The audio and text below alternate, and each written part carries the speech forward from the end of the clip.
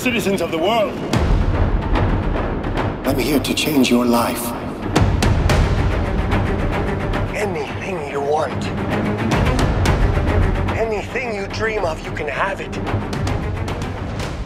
Hello, and welcome to Our Slice on Film, a movie podcast talking about movies, some movie industry news, and talking about pizza when it seems right.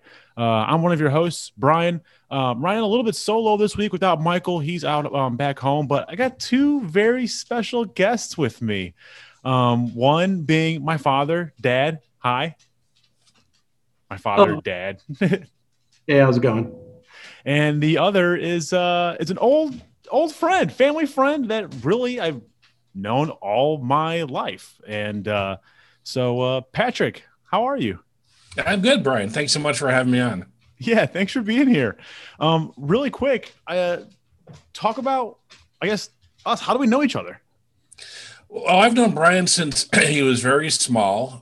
We were neighbors, and we kept in close touch over the years. And we've seen a lot of movies both together and separately, but talked about movies literally now for decades. So we've got a lot of background in talking about great movies, a lot of Star Wars in there.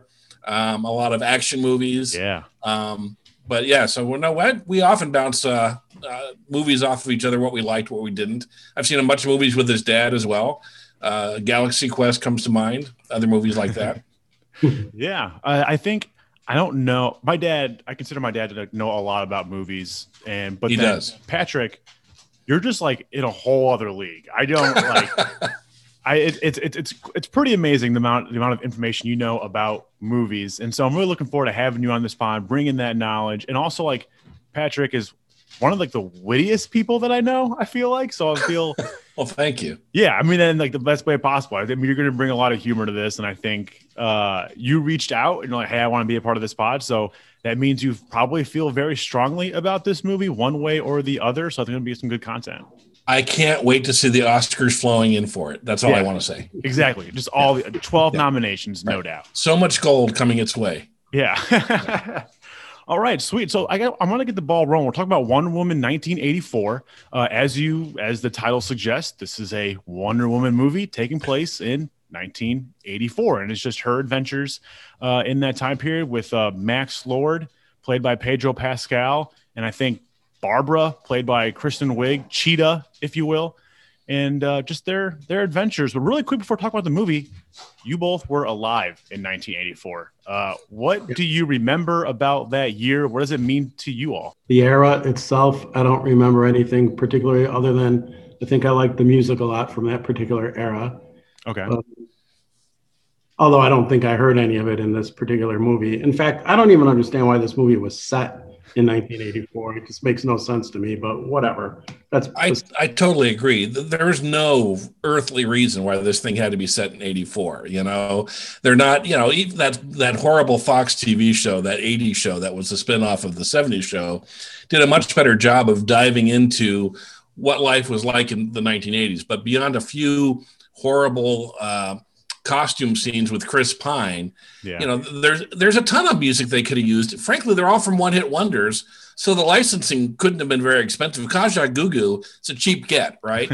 So how hard would it be to throw in a little Glass Tiger? You just the one-hit wonders would have made this movie so much better. But even the hair, my wife was talking about how the hair isn't big, right? All these women in it, and like one or two of them maybe have big hair, but the rest all have normal hair. So, I don't get the whole 84 spin. There's no Orwellian portion to it. If they were trying to be deep, they failed. Yeah, and I don't think they really evoked the era very well at all. Yeah. They had a mall scene. I feel, Yes. They had malls. They had, like you said, they had the costumes, the clothes. I guess that is it. That's a good point with the music. They didn't really have anything significant from the 80s, I feel like, in the music wise. You had Hans Zimmer's score. But that's not really 80s at all. No. Well, and the other thing is, even back in 1984, I was only at the end of my teenage years, but even in 1984, they had acting lessons, which apparently did not apply to anyone in this movie. So. Okay. Yeah, So school of drama they did not go to. Okay, I take a little offense to that. I think Chris Pine is one of today's solid actors, but yeah. I totally agreed. Chris Pine was excellent. Gal Gadot as an actress was excellent. The problem was that's the end of the list. Actually, I think Kirsten Wiig, once she became the bad guy, I thought was pretty good. But I thought she was awful. I thought yeah. all they did with her was just use the same bits from SNL and Brides. The same note, yeah. And almost, exactly. Yeah. It's just, it's boring. That's why you cast Kristen Wiig, though, right? Like you don't cast her because she has like, I'm assuming, phenomenal range, right? You cast her because like, hey, she's funny, she's comedic, and she plays this awkward character really well. But I don't want to see it again. I've already seen her do that a number of times, and it's do something different. So just like a miscast on your part. Yeah, like you wish it was somebody else. The whole film was a giant miscast. I also felt like, Pedro Pascal is fantastic in The Mandalorian. He's so good. He's quiet. He only speaks when he has to speak. He speaks very directly. And cast him as this Trump-esque gas and oil guy in the 80s. Yeah. I mean, seriously, it was like someone, they would take a take and someone off the screen would go, yeah, I want more nonsense. Make it more nonsensy, And that was for everybody. The bad guys who rob the jewelry store at the beginning, they walk in, they see the antiquities, and they literally throw their heads back laughing. I'm like, really? Is it really that funny? I don't think it's really that funny, and it's just so over the top. Yeah, I mean, the movie was at least co-written by Jeff Johns, who is he's written a million comic books in his life, Superman and Aquaman and all kinds of DC comics over the years, throughout the 80s and 90s. And, I think that's a big jump to go from writing a comic book dialogue to trying to write a screenplay. And I think that really showed here, the whole Max Lord character was so over the top in a movie that didn't really try to be over the top. It was like he didn't even fit in. It didn't really have a sense of humor about it. Yes. It just didn't work. It just didn't work. So you raise a good point there, Doug, about the sense of humor. In the first movie, it's set in World War I, but there are some great humorous moments. Chris Pine does a great job in that first movie of lightening the load. Even in this movie, his well shit Diana she suddenly remembers radar is a pretty good line, and he delivers it really well. Yeah, but this whole movie is just mean-spirited. And coming at the end of a pandemic year, is this what I, as a moviegoer, want to see? Is all this mean-spiritedness and all this make it all for me? And I get that in the end, people, renounce their wishes, whatever the hell that is. Yeah. And walk away from it. But you spend, 2 hours and 20 minutes of people looking out for themselves. And honestly, I've lived that for the last 9 months. And it's not really for me. Yeah. Yeah. I agree. It was just completely humorless and it just did not fit in at all with, DC's got some serious issues with their entire stable of films that they crank out. I mean, they've had a few hits here and there. The first Wonder Woman was fantastic. Phenomenal. Yeah. But, you wait a couple of years or whatever it was, for the sequel to come out. The whole time I'm sitting there wondering, I wonder how they're bringing Chris Pine back. I wonder how that's going to work out. And then, it turns out, oh, yeah, she wished him back. How about that? Just like at a birthday party. I wish Steve Trevor would come back. Well, and he's back. There's no, I just picture the studio head saying, how are you guys going to bring him back? You have to bring him back. And they're saying, no, don't worry about it. We got it covered. Oh, you're going to do like a great sci-fi time portal thing or time. What are you going to do? We're going to do a birthday wish. No. It's just so stupid. That alone was one of the more stupid things of all. So really quick, basically the entire premise of the movie, unfortunately. Yeah. So on that note, obviously going to spoilers. Spoiler alert. Yeah, spoiler. So one of the big questions was how. So we want to talk about the good and the bad with this movie. We just went head first into the bad. So we'll just keep on riding along that train. But one of the questions was, how does Chris Pine come back? You don't like that. It's like just a MacGuffin, it's just one of those things. Yeah. Like, all right, cool. Like this stone grants wishes. all right, sick. All right, yeah, I wasn't too terribly. And it's magical, and gods. She's the daughter of a god molded from clay. Like I'm comfortable with that kind of stuff. Yeah. And then, well, to your point, Brian, I'm fine with the wishing stone. I didn't have a problem with that. I didn't even mind when Max becomes the wishing stone in a sense, right? Spoiler alert. I'm assuming anyone listening to this is already seen the movie, because otherwise, why are you listening to this? They're not going to be like, I wonder what he has to say before I check this out, Yeah. But anyway, so no, I was okay with all of that, but it was the manifestation of that, right? And you could tell there was a writer somewhere who thought, man, this whole concept of wishes and renouncing wishes and, what's the cost of having wishes is a really deep concept. I want to really explore that. And for Max, there was a true cost. And for Diana / Wonder Woman, there's a true cost. Yeah. I didn't see a cost to Kirsten Wiig's character in the whole thing. Her humanity. So I think that's I think she may have said that towards him, but her. Yeah, no, I know, but it didn't feel like it was. In other words, the other ones felt earned, right? All of a sudden, Wonder Woman is mortal and she's getting shot, and Max looks like he's fit to die, at some point. And Barbara just looks angrier. It just doesn't feel like the same kind of penalty. They didn't do a great job explaining that. So it took me a little bit to realize, they're losing something, and then even more so, Maxwell, anytime someone makes a wish off of him, he touches somebody, he's able to get something in return. He's like, oh, and in return I get your security detail. Oh, in return I get all your wealth. Did they ever explain it? It took me 4 attempts to realize that he's able to do that. I do remember in the movie Aladdin that the genie gets the Lexus that he wants, but no, it never, you've not heard of it because it never happened before. This is the first time someone said, I grant you wish. And by the way, I want all the change in your pocket. It just doesn't happen, right? You grant a wish because you grant a wish. The monkey's paw, now, which they reference in this movie, by the way. Mm-hmm. And I think all 6 of the people in America who got the reference hated the movie, right? But that's a real story where this couple, they want a lot of money. They get the money because their son dies. They wish their son to return from the dead. He comes back literally from the dead, right? So that's where the cost of what you wish for, you have to pay. But there's never the monkey going, and I want $10 for doing this too. Yeah. Another thing that bugged me about the movie was, I don't know, he's been gone, 65 years or so since World War I, and you're still moping around about this guy. Yes. Yeah, that's problematic. Yeah. That was the biggest problem for my wife and my daughter about this film was really after 70 years, you couldn't find a single flipping guy. Yeah, you're Gal Gadot. You can literally be with any man you want to on the face of this planet. Yeah. And just no, you're still upset about Chris Pine dying. I don't understand. Right. No, that was definitely problematic. And then bringing him back. Okay, I thought when he comes back with that wish, all right, cool. He's revived, he's back, whatever. He's still in his World War I garb, whatever. Mm-hmm. Literally, his soul, his essence is placed into another man's body and possessing that man. A man with a better agent, I think. Yeah. Yeah, right.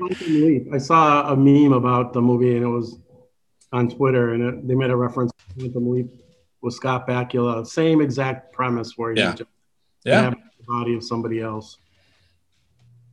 Only better. Yeah, I hear you. Yeah, that just seemed really weird. I didn't like that, and I feel in the Me Too era, it raises some significant, I think, issues, right? They totally had sex in that guy's body without that guy giving consent, right? Or being aware. Imagines. Yeah. He was, that's just, it's so bizarre. So, because he's still because to us, we see Chris Pine, but they make note, in the reflection, and I'm assuming, Diana, you see the dark-haired man who I've never seen before in my life, but definitely very weird. I found that very, very weird and uncomfortable. Yeah. So can we talk about the opening sequence? Because that's the part of the movie I liked. That sequence I thought was really very good. I really enjoy the first 45 minutes, honestly, as a whole. I really enjoyed that that sequence. Her as a little girl. That little girl kicks ass. She's fantastic. Yep. She's awesome. Well, and they deliver the message of the movie. You can't cheat your way to success, really well, right? That Yeah. her doing well against these other Amazonians, seems plausible, right? And also the childlike inability to think about what's coming. She gets knocked off the horse. She finds a chute, and she makes advantage of the chute, right? Yep. I'm like, this is pretty good.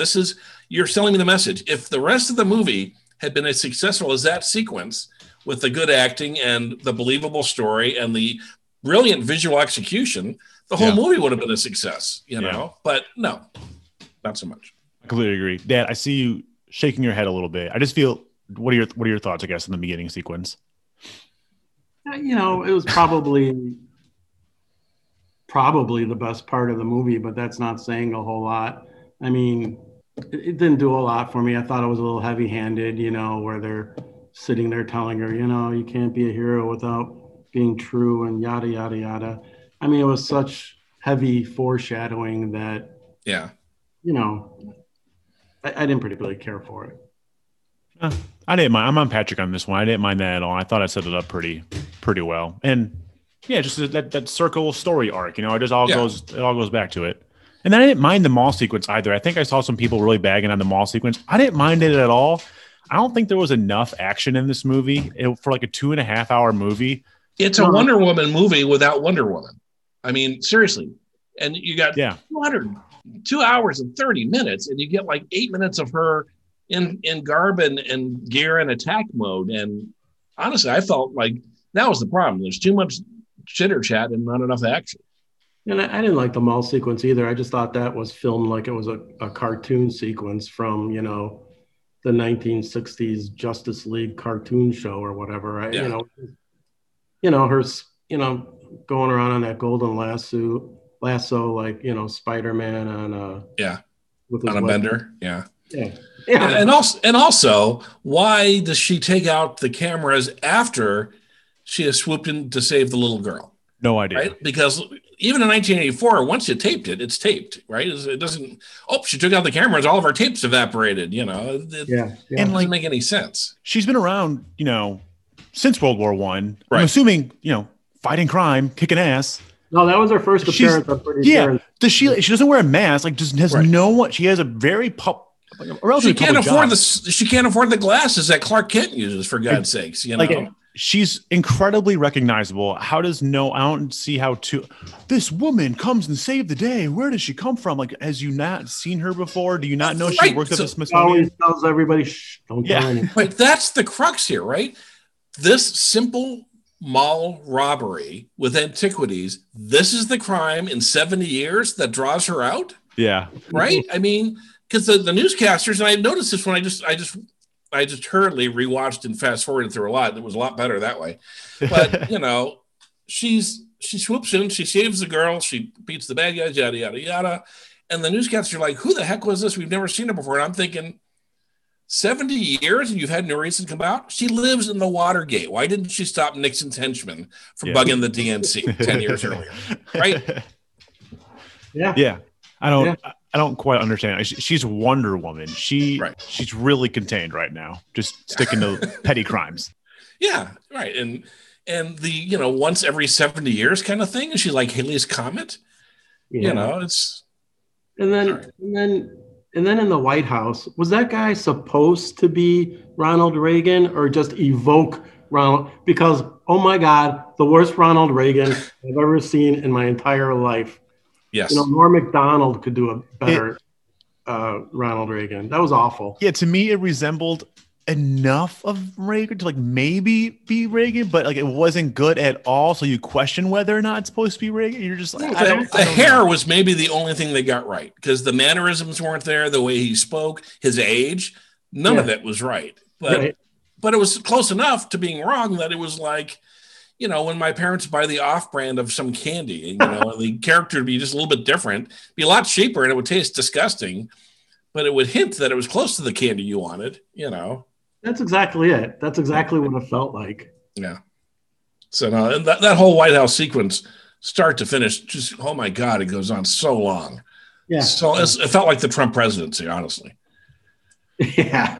It just seemed like, oh my God, we haven't had much action in this movie. Let's put it all in this. Yeah. No, that makes sense. Yeah, and then speaking of battle sequence, the climactic sequence with her and Cheetah, that didn't look good at all. That wasn't visually appealing in any way, I don't think. No. Well, typically when your movie starts going into darkness, right? All of a sudden there's a storm and there's clouds, and it's because they are spending so little on the CGI that they don't want you to notice the failures of it. And okay, here's my question. It is now December 2020. 14 months ago, Cats come out. Yeah. Did no one read Variety since then with the producers and go, this is a bad idea? She looks exactly like Cats, and I tried to watch Cats twice, and I couldn't get it more than 5 minutes into it because it was so awful. Wow. You know? Wow. Yeah. That outfit was not the whole good. Cats thing. That's really, really good. We I can didn't think of that, but now I can't get it out of my head. we can have a whole separate pod about Patrick Yes. trying to watch Cats twice. But yeah, no, that did not look good at all. And I didn't even like how she became Cheetah. Like she was like, she Yes. made another wish. I want to be an apex predator. And then she becomes like, yeah, just a cat. So, serious question here. How do we know she's become Cheetah? I don't remember that name being said until like the end.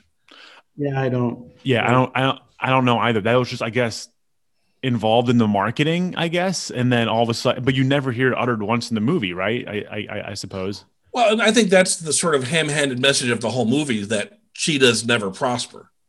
This guy. Yeah, it didn't I didn't care. It's just a classic DC. Like Yes. and this is the same issue with the first one I had. The first movie, 90% of the movie is like so great. Not saying the first 90% of this one is it, but like then the last 10% of that movie, it's her fighting Ares in darkness and the fiery explosions, and it's just like, where did this movie go to? With that. You know, a lot of people I've talked to about that movie and say the same thing. That didn't particularly bother me a whole lot. I did. As much as this entire movie did.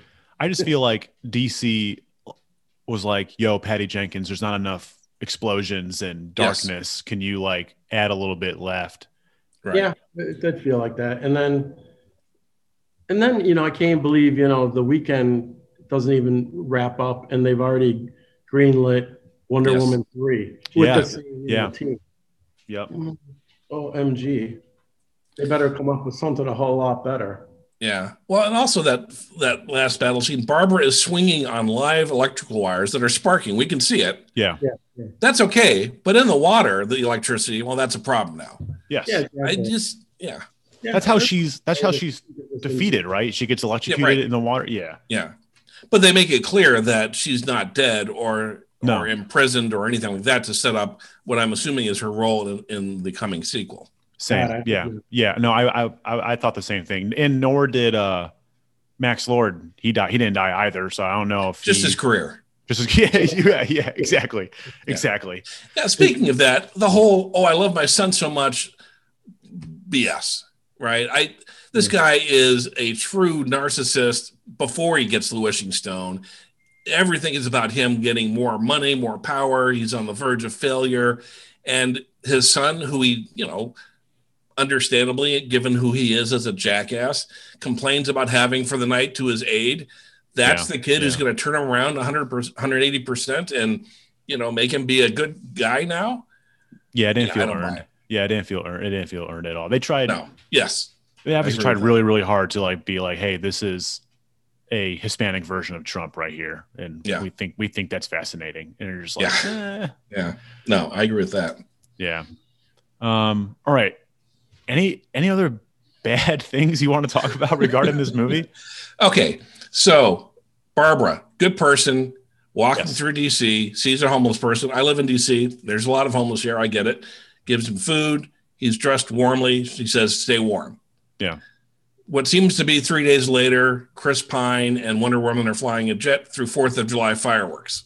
Yeah. Let me tell you, as someone who lives near DC, that in July, you don't need a blanket outside at night. Right. And then I never thought about that. Yeah. And then the movie gets over and she sees Chris Pine's destination body, his pod person, if you will. Yeah.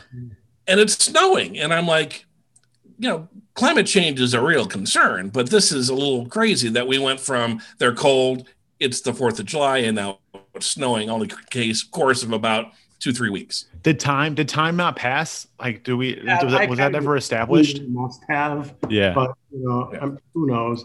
And this is a minor quibble, and Brian, you'll probably criticize me for this quibble, but I mean, I don't know where. I've never been to the Smithsonian, so I'm not 100% sure how it all works. But I mean, being able to jump into a fighter jet, yes, and fly to Egypt, which there's no fighter jet on the face of the earth that can transfer. I have the same point. Yep. I just thought that was all. And then fly back as well. I know. And I'm like, where do they land? Well, the Amoco, there's an Amoco right outside Tunisia that you can fly into and, gas up there. But also there's 2 Smithsonian Air and Space Museums, right? There's one in the mall, which is presumably the one she went to at first. Then there's the one at Dulles Airport, which is, 30 miles away. So she walked in the front door of the one in the mall and out the back door of the one at Dulles Airport. But I'm pretty sure they don't leave the old ones gassed up and ready to go. Yeah, case, of course. Absolutely. Yeah. In case a World pilot wants to joyride, Yeah. So. And I hated the whole flying sequence with her learning how to fly. I timed it because I wanted to know how much of my life I was never getting back from watching her learn to fly. How long is that sequence? It's 2 minutes exactly. Wow. Oh my God. Is that comic book canon? Can she fly? I have no. I don't know. I've never really. Either. Yeah. What's funny is she couldn't in Justice League. But now she can. Oh, maybe she forgets in the next 35 years. There's definitely some continuing some issues there for sure, which just further adds to the point that DC just has no idea what they're doing at all. Say what you want about Marvel, but they tie up their ends pretty well. Yeah, no, I completely agree. Yeah, it's amazing. I don't know who it is who runs their film division at DC, but it's awful. They must be always want to shooting themselves in the head. Is there any way we could hire Kevin Feige? From Marvel. Yeah.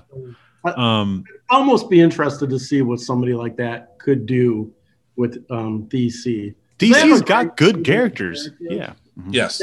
Great stable of characters, and they're just awful, generally speaking. Well, and they've got some good actors in some of those characters. Gal Gadot, I think, is good. Chris Pine in this movie. Yeah. I like Jason Momoa in Aquaman. I thought the movie was silly, but I thought he was compelling, Mm-hmm. Henry Cavill as Superman. Again, they don't put him in the best situations, but I thought he was a pretty decent actor in that. Batman, other than Christian Bale, they have struck out on that front, mm-hmm. for me. But it's the weirdness of DC, right? The idea of putting Bruce Wayne into a Jeep Renegade, when there's an attack on a city, right? I'm a multimillionaire. Here, let me drive this $20,000 subcompact SUV. That is going to take me to safety, It's those choices that they make that just degrade the whole series of movies. Yeah. But surprisingly, they're exceptionally successful with their TV franchises, right? Yes. Mm-hmm. Yeah. That's kind of interesting. I don't know what that speaks to, but it's just interesting. Yeah. Speaking of interesting choices, I want to go back to that jet.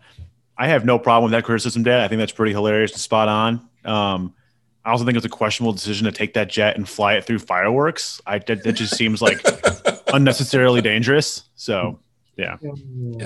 And you're not a pilot, Brian, but you raise a good point that flying into exploding, pieces of gunpowder, generally pilots in war avoid that. They find that's not a good thing. Yeah. She is just totally game. This guy's been dead for 60 years, is flying this new technology jet that he hasn't done before. He's like, where's the fuel on this thing? And then next thing you know, he's flying through fireworks. He was flying a Wright brothers plane earlier, but exactly. Or a biplane. I'm just kidding. But the gas gauge is in the same spot, so he's good. Yeah. He's good. He's fine. Fine. Press a button. Okay. Is there anything you all liked about this movie? Anything that worked? I didn't like anything about it. I think Patrick, I like that first sequence. I thought that was, and actually, this is the whole thing for any Zack Snyder production. It is a visual feast. It is a storytelling nightmare, and that is his MO from 300 on since. That, you know what, and that's a great point. At the end, I saw that it was produced by Zack Snyder and his wife, and I was thinking, I wonder how much of this did he, impact. What did he do? What was his hand in this? Because it looked like his hand was all over it. awful. Yeah, and I agree. I will agree that of the entire film, the opening sequence was the best, but to me, that's not saying a whole lot. Yeah.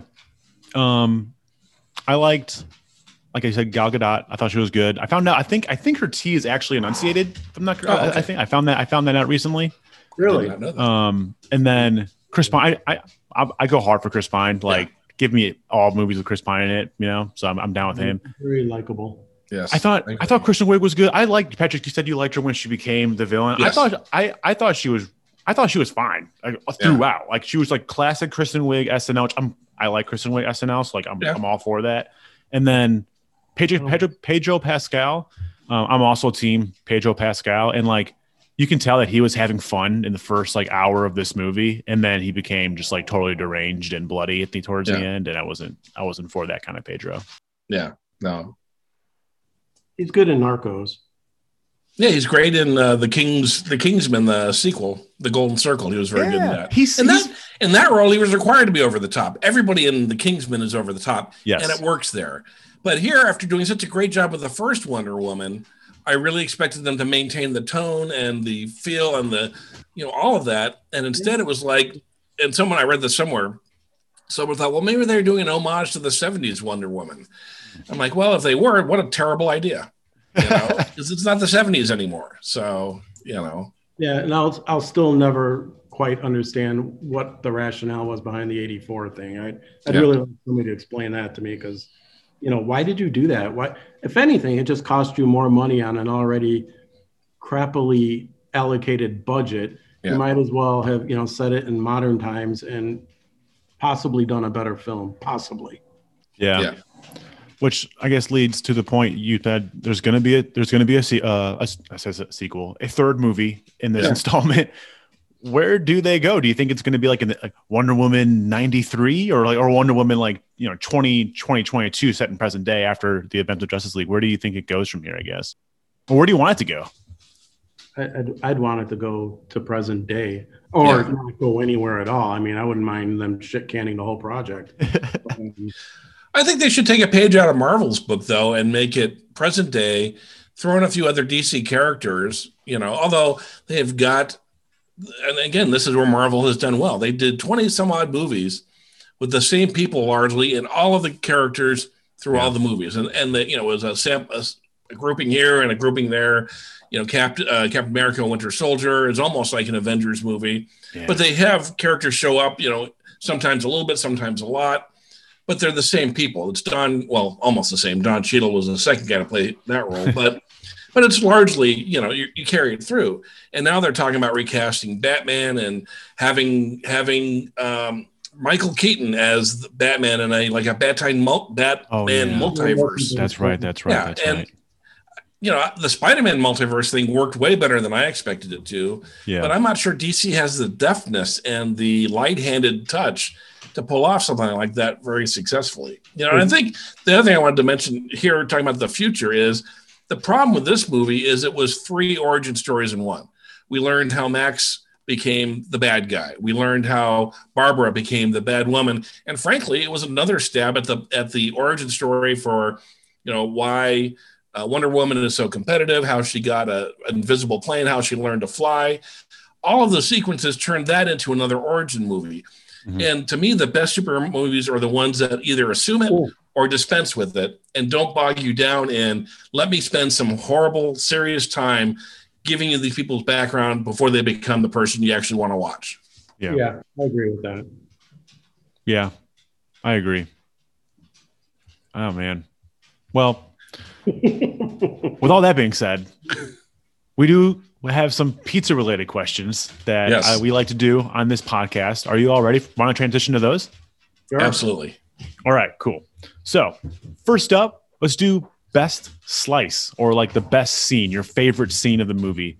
Patrick, you are the esteemed guest. Do you want to go first? Sure. The deep dish pepperoni slice for me and I'm not a big fan of deep dish, but this had a lot going for it. That whole opening sequence to me, there was a lot to chew on. It was meaningful. It was impressive. It was delightful. That was my my top topping, if you will, for that movie. That's going to be really hard to top. I feel like, Dad, I see you really thinking hard.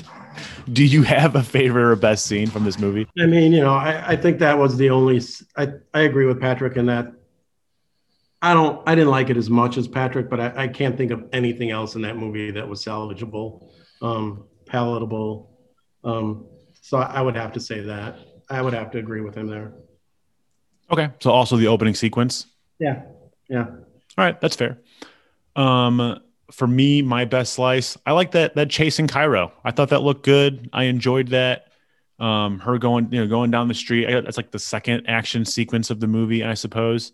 I find it was random that they were there and all this thing. I also didn't quite understand that point of like Max being there and that wish that guy granted and what that means as far as like the land of the people that reside. I don't know, but I like that sequence and her flying over and the truck flipping over. I enjoyed that. Yeah, I agree about that. That was not a bad sequence. Yeah. As an isolated little part of the film, but yeah. There's one cool shot where like Chris Pine sees that Wonder Woman's in trouble and he like rams his car into the back of one of those armored vehicles.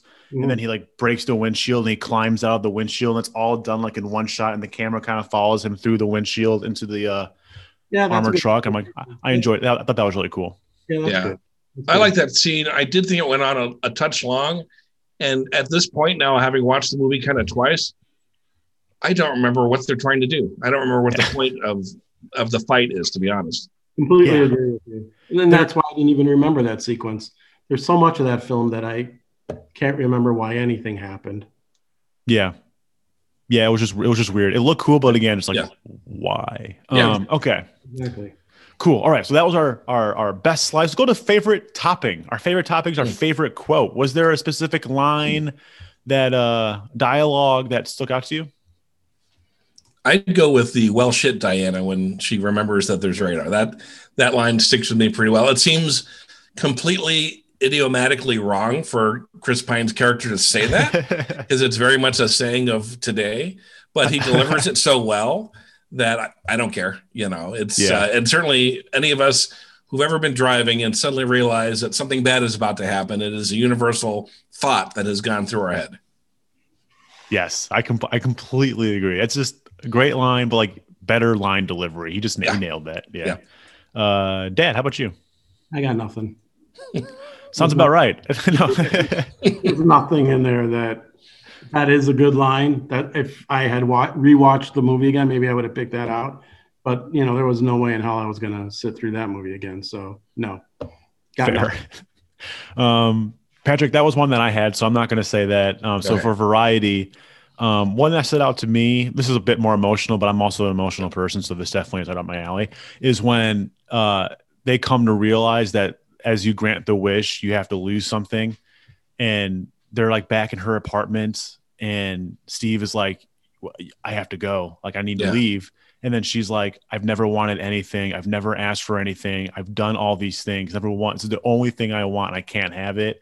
And I think that conversation was like, that's a good point. It's a very human thing to feel. And it was kind of humanizing for her and very emotional. And it hit me a little bit. But with that being said, not my favorite line is when he does finally leave and she's like bawling and she's like, I'll never love again. And I thought that was rough. Yeah, I would agree with that. I feel like I've heard that line in a lot of different movies before. And like, you just couldn't think of a different way to articulate that sentiment. I'm not sure what happened there. Yeah. It's like Get Him, in every action movie. Yeah. Exactly. Okay, cool. So that was our favorite topic. We're just breezing through these. I really appreciate this. This is fantastic. Okay, so I came prepped, man. Yeah, I appreciate that. Yeah. Dad, do better next time. Who do you want to have a slice of pizza with? Who do you think was like cool? You want to sit down, have a conversation, and enjoy a slice of pizza with? That's a tough one. There are several people in this movie I would never want to ever see ever.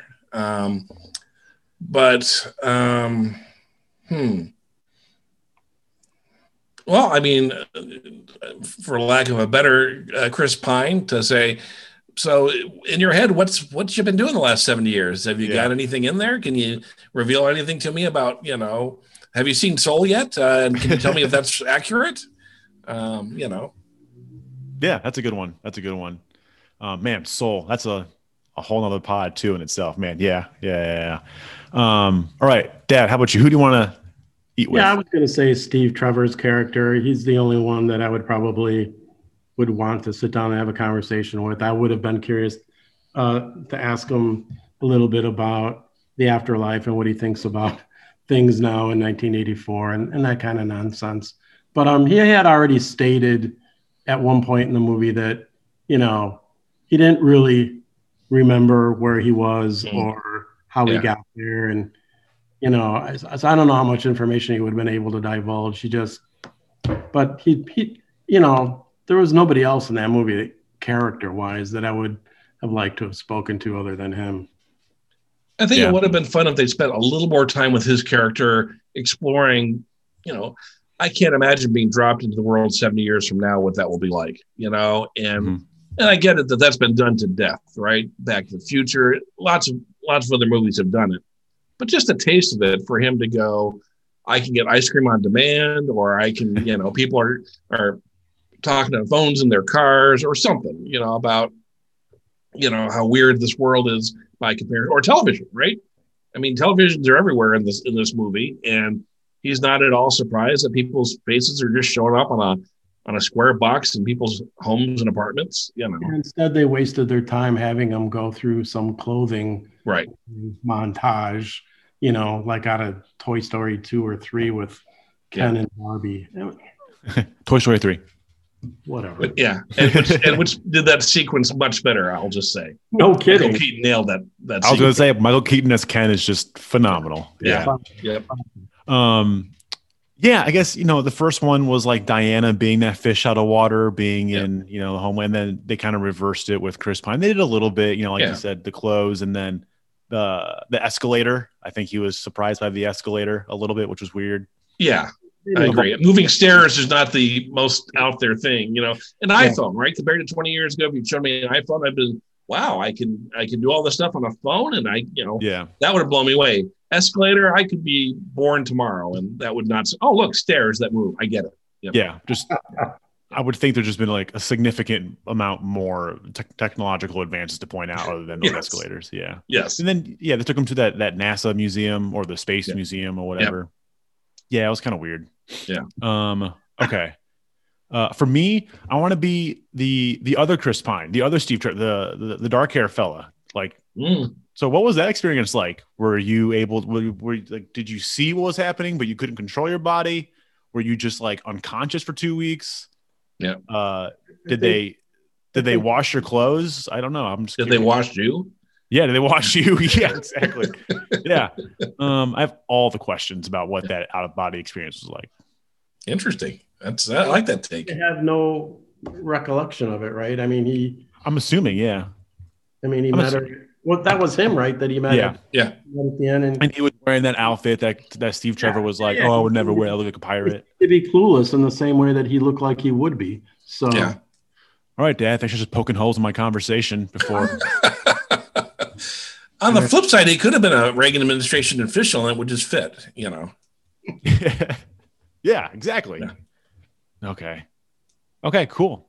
Well, let's slice it out. Let's rate this movie. It's out of 8 slices. Who wants to go first? How about Dad? Dad or Patrick, raise your hand. Nope. No, I know okay, Dad. I'll go first. Out of the way. Patrick, now, so I know it's from. There's 8 slices on the pizza I can give. Yeah. So my question is it possible to give just like a rusty pizza pan that's empty? Is that can I award that? So that would be like a 0 out of 8. Yes. Well, and slightly harsher, right? Because the pan is now rusty. So here's my point is it isn't just that it's a bad movie, but it had a good predecessor. It had the same director, had many of the same actors. It had a theory, an idea that could have germinated something really fun and pop culture-y, and you could have really immersed in it. And they spent a boatload of money on it, and it just fails in so many ways. So to me, there are cheap movies that aren't successful, but I'm, a little more generous because they're at least trying. Yeah. This movie, they had the writers and the creative minds behind it, and they failed so utterly, completely. To me, I give it a 0.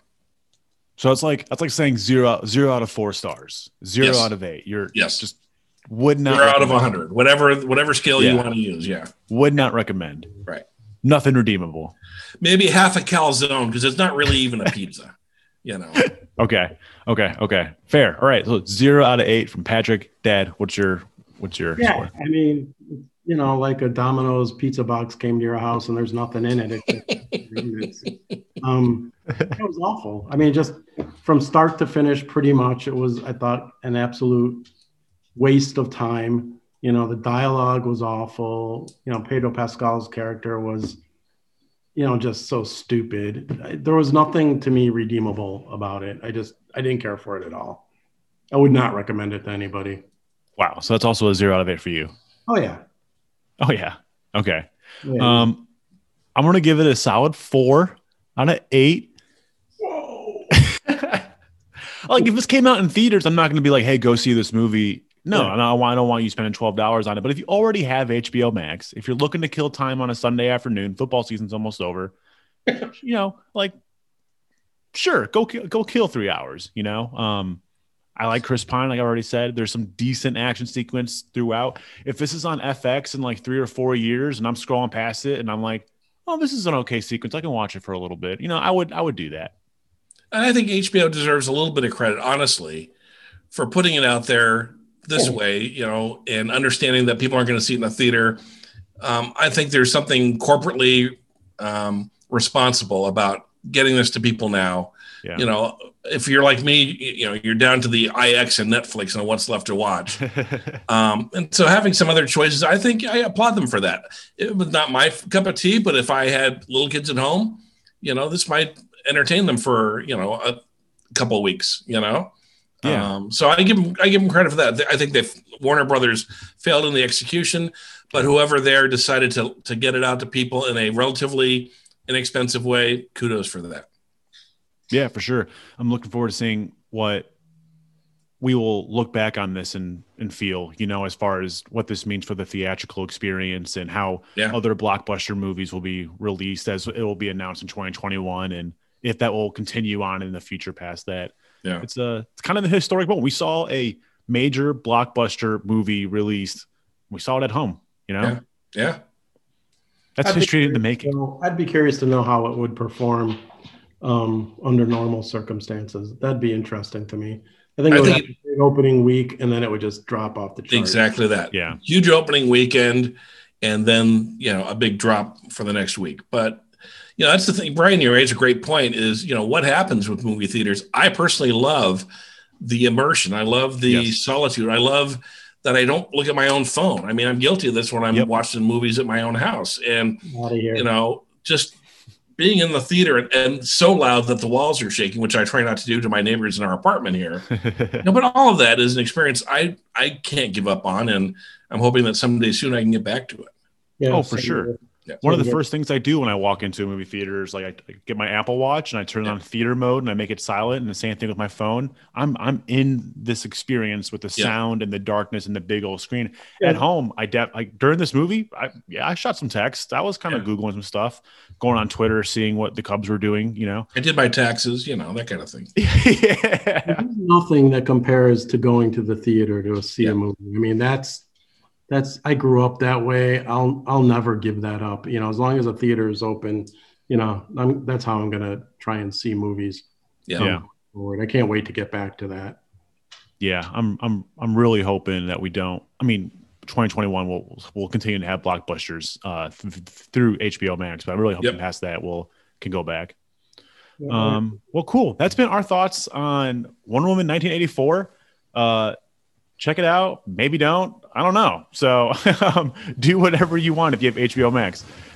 So with that being said, let's go into our last slice. This is just a way to close things out. Last slice, last thoughts. This is going to be about anything, what you've been doing, what you've been seeing, what you've been up to, just to wrap things up. So whoever wants to get the ball rolling on this one.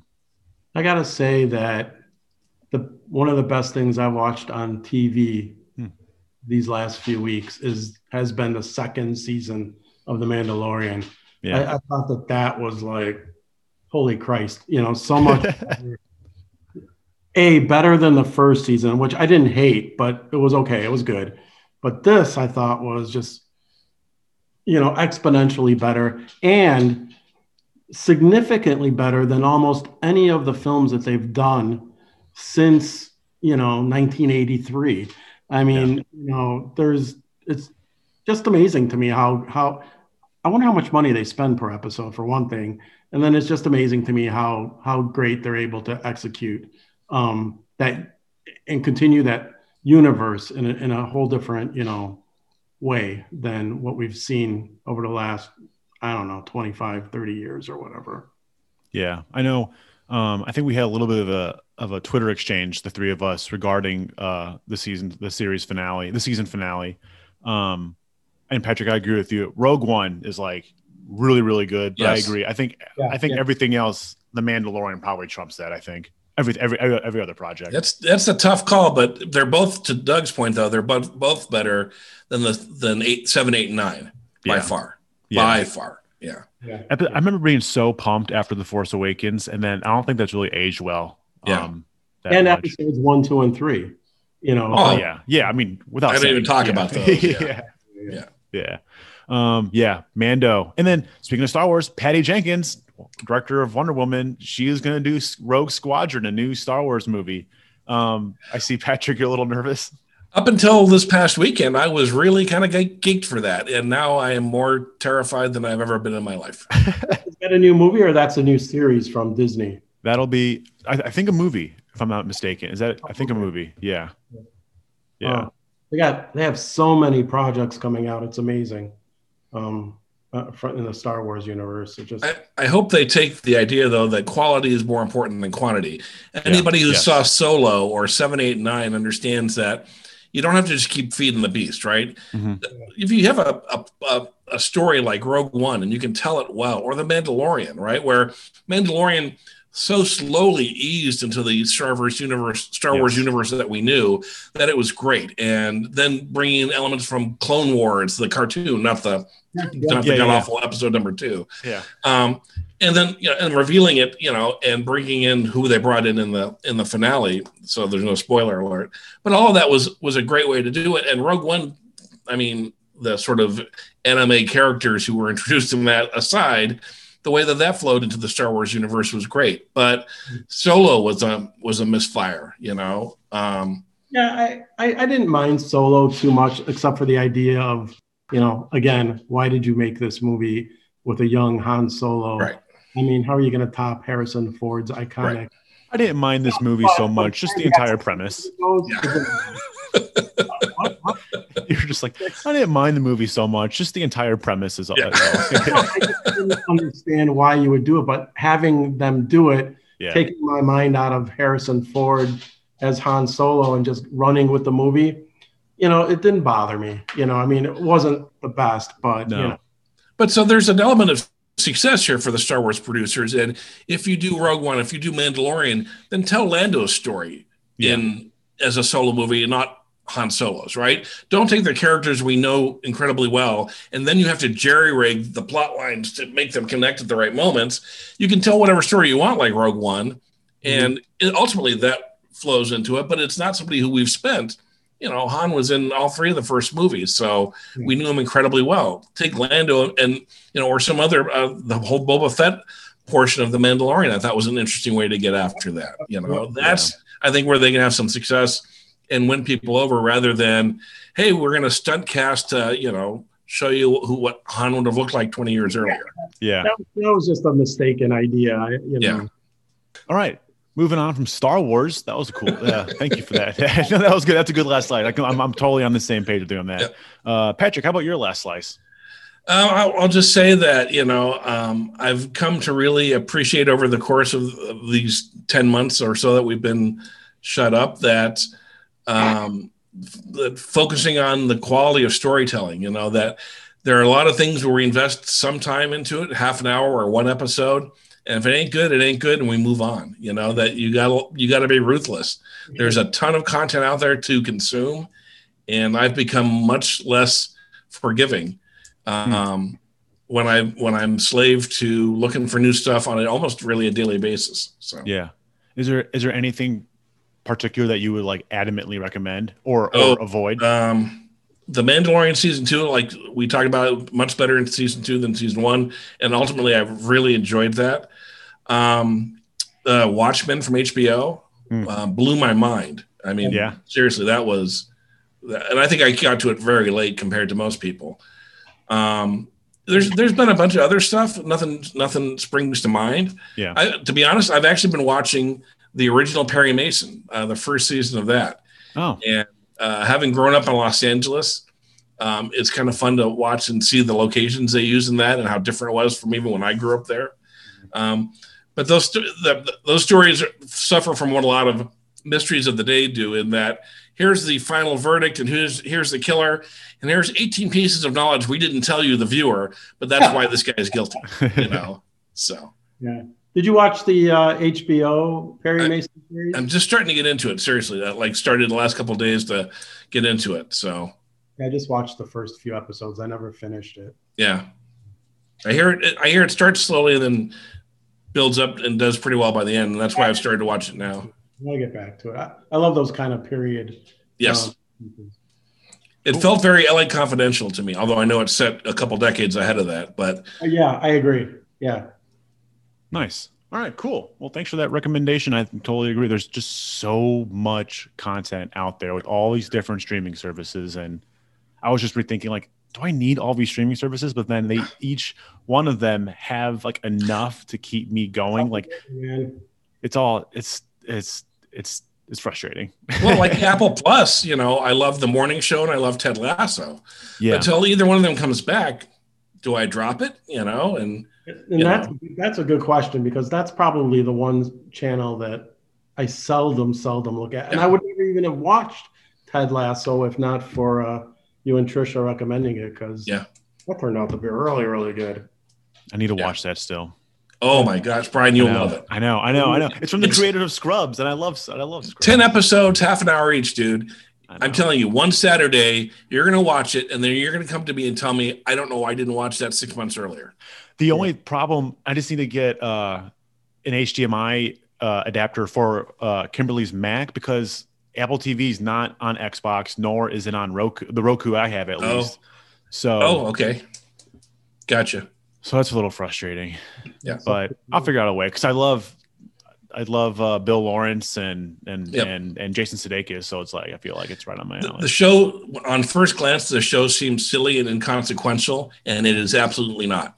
It is incredibly well done. Cool, that's awesome, sweet. Yeah, I'm definitely looking forward to checking that out soon. We're on this recommendation roll and talking about TVs and movies, so I guess for me, my last slice is I watched the first film of the Small Axe series on Amazon Prime by Steve McQueen, Mangrove. Yep. I thought that was really, really good. I haven't seen the other 4 films, but I really enjoyed Mangrove. It was like it's kind of a Notting Hill's not take, because it's actually their experience, but like it reminded me a lot of The Trial of Chicago 7, just this police brutality turned and then courtroom drama. And instead of the Chicago 7, theirs is the Mangrove 9, and it was really effective. It was really good. And Steve McQueen, I've seen now 12 Years a Slave, Widows, and then now this. And I'm just under the impression that the guy just knows what he's doing. He's just really good. So I recommend that if you all haven't seen it yet. I have not, but I will, because I've been waiting for someone I know to watch it. So it's been interesting. Okay. Yeah, and I think from what I've read and seen, like Mangrove is probably the best one, and then the other ones are still really good, but like maybe not to that level. But yeah, Mangrove was really effective. I really enjoyed it. Okay. Yeah. All right, cool. Well, that's been our Slice on Film. I really appreciate you guys. It was good seeing you, Patrick. Thank you, Dad, man. obviously, you as well. And Patrick, I understand you're going to be potentially in Tennessee not too long.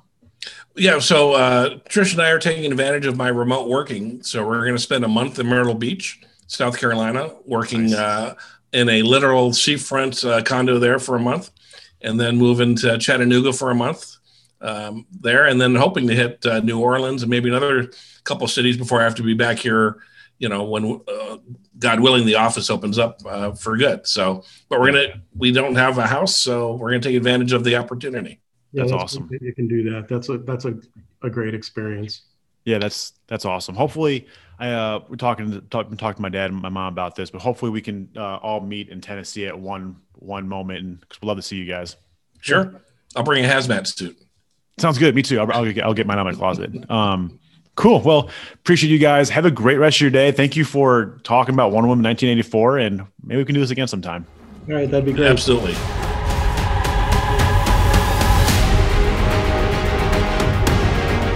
I'm not so keen on this one. I figure you are, but you know what? I'm ready to go. I think we can do better. Parachute pants? Yeah. Does everybody parachute now?